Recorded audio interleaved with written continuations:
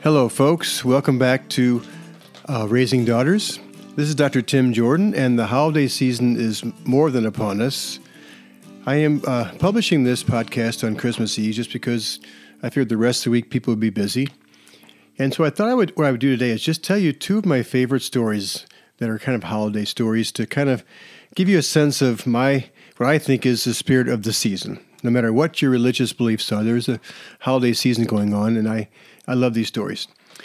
The first one is a true story, and it's called The Christmas Truth, and it occurred a few hours on Christmas morning back in 1914 during World War I.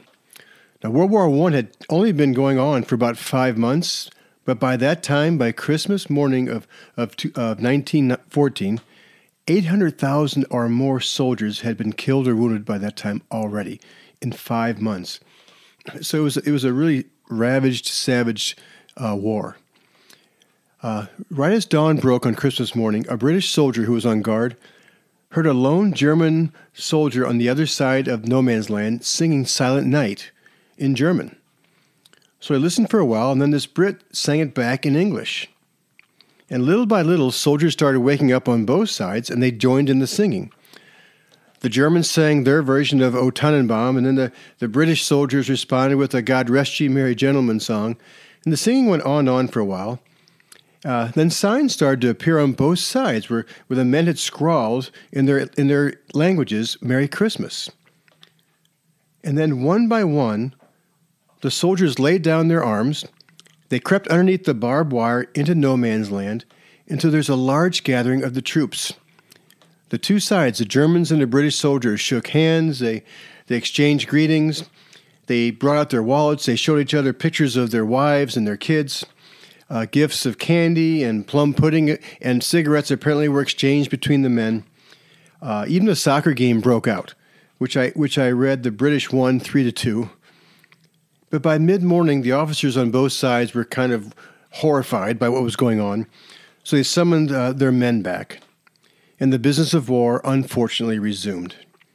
But for a few hours, peace had reigned, and there was goodwill towards men and that Christmas spirit that was being shared back and forth, even between enemies. I love that story. The second story is not a true story, but I think it's a beautiful story. There was a little girl who had long blonde hair, and she lived out in the country with her family. And their family had cut down a Christmas tree, and they were going to decorate it, but when they brought the tree back home and set it back up, the mom insisted on cutting this little girl's hair before she could help. Well, this little girl loved her long blonde hair, and she did not want to cut, but her mom plopped her down on a stool, put a towel around her, and started cutting. She cut it, and she was cutting it really short. The little girl was really sad. Well, the dad was decorating the Christmas tree, and he noticed his daughter's sad face. And so he went over and he gathered up all those long strands of blonde cut hair, and he started putting them on the Christmas tree. And he turned back to his daughter and he said, "This year, we're going to have real angel hair on our Christmas tree." And of course, the little girl's mood brightened. I hope your family has a lot of those kinds of moments, whether it's just your particular family with your husband, wife, your kids, with relatives, grandparents, aunts, uncles. I hope peace reigns in your homes during the next few weeks and up to the new year. Make sure you have plenty of downtime together. Make sure you're willing to set some boundaries and say no to enough things so that you do have that time where you can just kind of hang out and actually do the things that you want to do as opposed to things that you have to do. From everybody here, my wife Ann and I, and all of us here at Camp Weelakai, I hope you all have a very blessed and a very close together holiday season.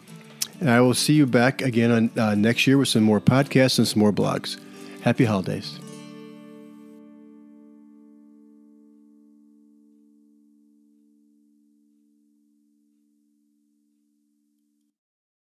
Has the winter season taken a toll on your tile, upholstery, carpet? Call Cyclone Cleaners, 570-726-6200. For all your carpet, upholstery, and ceramic tile cleaning needs, it's Cyclone Cleaners, also offering odor treatment and soil and stain guard. Choose the only cleaning company that supplies the water to clean your home and disposes of it when they are finished. Call Cyclone Cleaners to schedule your cleaning today. 570-726-6200.